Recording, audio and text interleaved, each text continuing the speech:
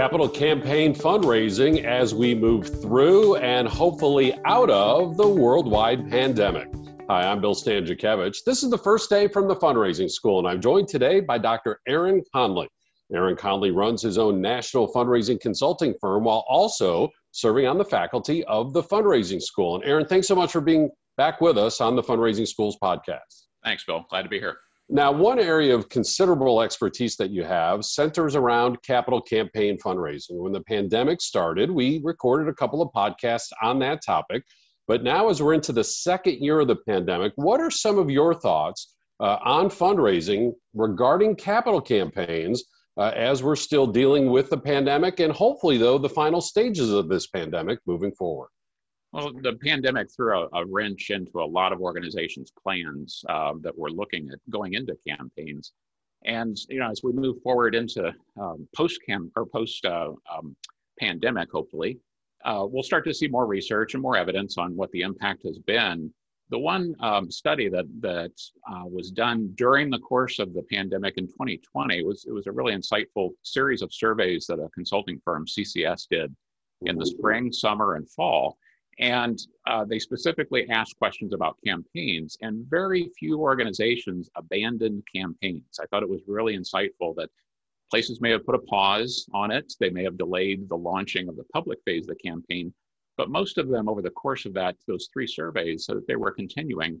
And then they did another survey that came out in January. And what I really saw encouraging in that was over 55% of the 1,000 plus respondents to that survey said that they were planning to kick off, restart, or continue a campaign that had already gotten underway. So I think campaigns are safe, to continue to move into as we go through the pandemic. The key thing is following those key campaign principles as you go into the campaign. Things may have changed, in terms of donor preferences. Maybe some donors that were giving to organization might have shifted their preferences to another organization during the pandemic, but making sure that you're really in tune with your top prospective donors. What kind of condition are they in, and are you still very engaged with them is the most important thing if you're thinking about going into a campaign as we come out of the pandemic. Aaron Conley teaches the Capital Campaign Fundraising course for the Fundraising School. He also has authored the chapter on capital campaign fundraising in our school's textbook, Achieving Excellence in Fundraising, currently out in its 4th edition. And Aaron, through all of that teaching for us, you emphasize the importance of planning, that a lot of planning has to happen before we implement a capital campaign. And part of that planning is talking to our donors, especially those donors who would make those larger lead gifts, maybe even before the campaign goes public. So I'm just trying to envision being a fundraiser, having that conversation with those lead donors as we're coming out of this pandemic, and those donors have been doing a lot of COVID-related donating. What does that conversation look like now in the context of planning for a capital campaign? Well, it's always good to have those open lines of communication with your top donors, and the mistake that you see in a lot of cases is based on wishful thinking. I mean, people think that they know how their donors are doing and what kind of situation they're in or how they're feeling about the organization. But in a lot of cases, those can be very unfounded. And so the most important thing is to have an open line of communication and be engaged with these people. If you're having trouble getting to them, that may actually be a sign that maybe you're not, quite as close to them as you think that you are.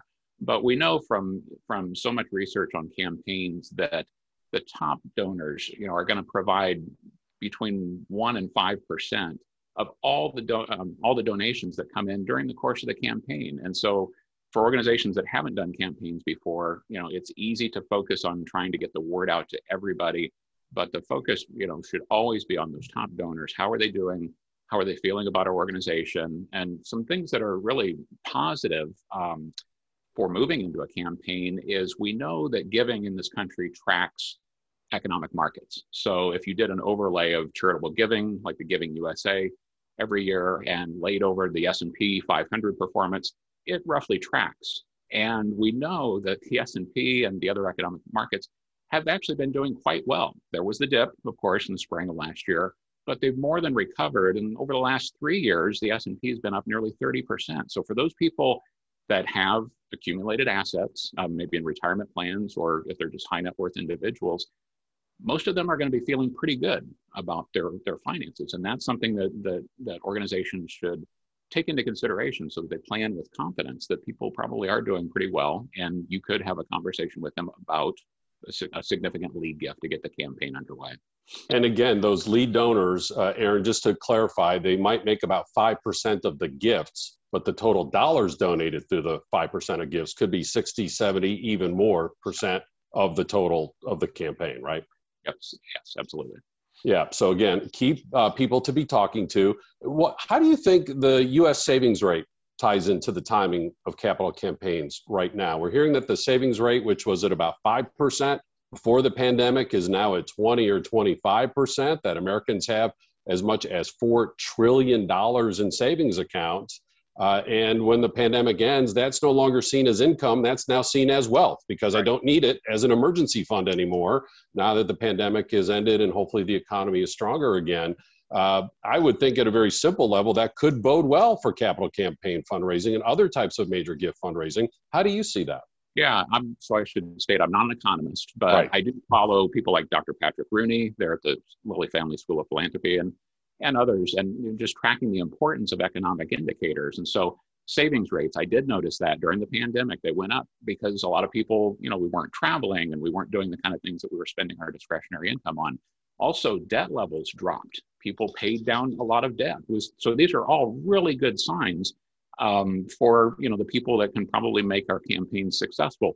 Where it will hurt is after a campaign goes public and you start shifting to soliciting larger, broader audiences. There's still a lot of people hurting out there. People that might have been able to give $100 or $50 every year.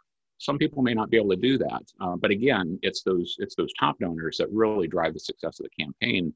And yeah, savings rates and amounts of debt, these are all indicators that are showing it may be a good time to have those conversations about moving forward with the campaign. That's a great point, Aaron. And again, at the Fundraising School, we do emphasize all gifts matter, regardless of size, especially when we're talking about that annual fund. In the capital campaign, again, those top donors tend to lead whether or not we're going to be able to reach that finish line in a successful way. What about the plan itself, the comprehensive plan that's being funded?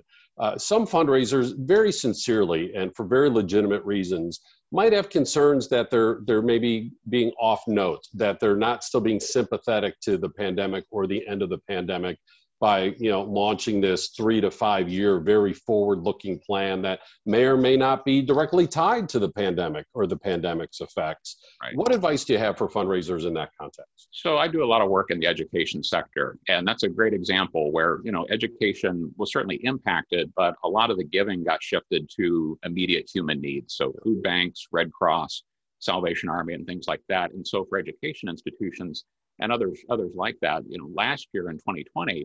A lot of them did pull back on, a lot of institutions were actually getting ready to launch a campaign publicly. They'd been in the silent phase for a number of years, but they were concerned about that perception. And so they continued in their silent phase of the campaign. But what you're now seeing is quite a few universities and colleges and other schools and educational institutions are actually announcing the launch of the public phase of their campaign. I've noticed several this spring, and I know of several more that's going to be launching in the summer. So I think that concern has passed. People decide where they want to give. And for a lot of people, they did support those causes that were supporting, just wide scale human needs. And hopefully people will continue supporting those. But I think it is time that people are coming back to things like the performing arts and the fine arts and environmental causes, the kind of things that aren't directly tied to the pandemic, but they are things that are important to people. And if they feel like there is a compelling need, a compelling case for support, then they will come back to support those in it, whether it's in a campaign or not. And Aaron, part of this planning phase is it's okay to say no to a campaign, or it's okay to say not yet to a campaign if we're hearing this from a large number of donors consistently, right? Right. And that's where the value of having an external partner comes into play. I'm not advocating, since I am a consultant, but this is one of the benefits of having an objective third party come in and talk to your lead donors to get that sort of an unbiased perspective and ask, how do you feel about how the organization, especially how do you feel about how it performed during the pandemic? And, what kind of opportunities do you think there are moving forward? Getting that objective advice can really be helpful. And especially like you said, sometimes the feedback is maybe you're not ready for a campaign, or maybe you're not as ready as you thought you were. And here's the steps that you can take over a specific period of time to get in a position to move forward with a campaign in a formal way. And just to amplify that point for our audience, folks, your donors trust you, they appreciate you, but even then they may say something to an outside consultant that they don't want to say to you directly. So that, as Aaron said, is a huge value, bringing in an outside third party to help consult with on the design and implementation of a campaign. Aaron, one other question here as we think about comprehensive campaigns, hopefully coming out of the pandemic here, is somebody might make a pledge, a 3-year pledge, a 5-year pledge, very optimistic about the economy, and maybe the economy and their own economic situation didn't come back quite as quickly as they had hoped, and they need to pause. Maybe they need to wait an extra year, something along those lines. A pledge is irrevocable. A pledge is a contract, and we can hold our donors to that. But of course, we don't want to be that heavy-handed with the folks who are supporting our cause. What advice do you have in case that donor says, hey, I need to put a pause on year 2 of my pledge and maybe catch up in year 3? What does that look like as the campaign unfolds? So you should always, in almost every case, be as flexible as possible and work with your donors. The sticking point could potentially be if it's a pledge for something, that's just absolutely critical, that is already in motion, like a capital project, like an actual building. Construction is underway, and you're counting on these pledges to come in because you've got contractors to pay. The key there is, this is why it's so important in your planning. When you're doing your gift range table that shows the number of gifts that you need at different levels, always make sure you've got enough potential donors at those levels, so you're not relying on an incredibly small pool of donors.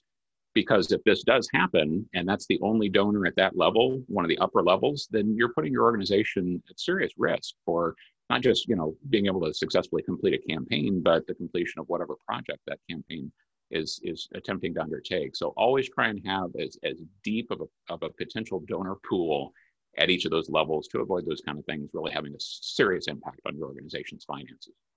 Dr. Aaron Conley has a wide range of fundraising expertise, including on this topic of comprehensive campaign fundraising. And you can take a deeper dive in the Fundraising School's course on capital campaign fundraising, which is part of our certificate in fundraising management. That course is being taught in person, and even more so as the pandemic hopefully is entering its final season amongst us. And the course is also available in online settings as well. That's true of all of our courses, which are still available at a 50% discount through our crisis response scholarships. We also have these free podcasts. We have quarterly webinars. We also have custom training on comprehensive campaign fundraising and all of the topics in our menu of subjects. And custom training can come straight to your nonprofit, your region, your association. All of that is available online at philanthropy.iupui.edu/the fundraising school. Our producers today are Mike Anthony and Jennifer Boffman. With Dr. Aaron Conley, I'm Bill Stanczykiewicz. And now you are more fully informed on this first day from the Fundraising School.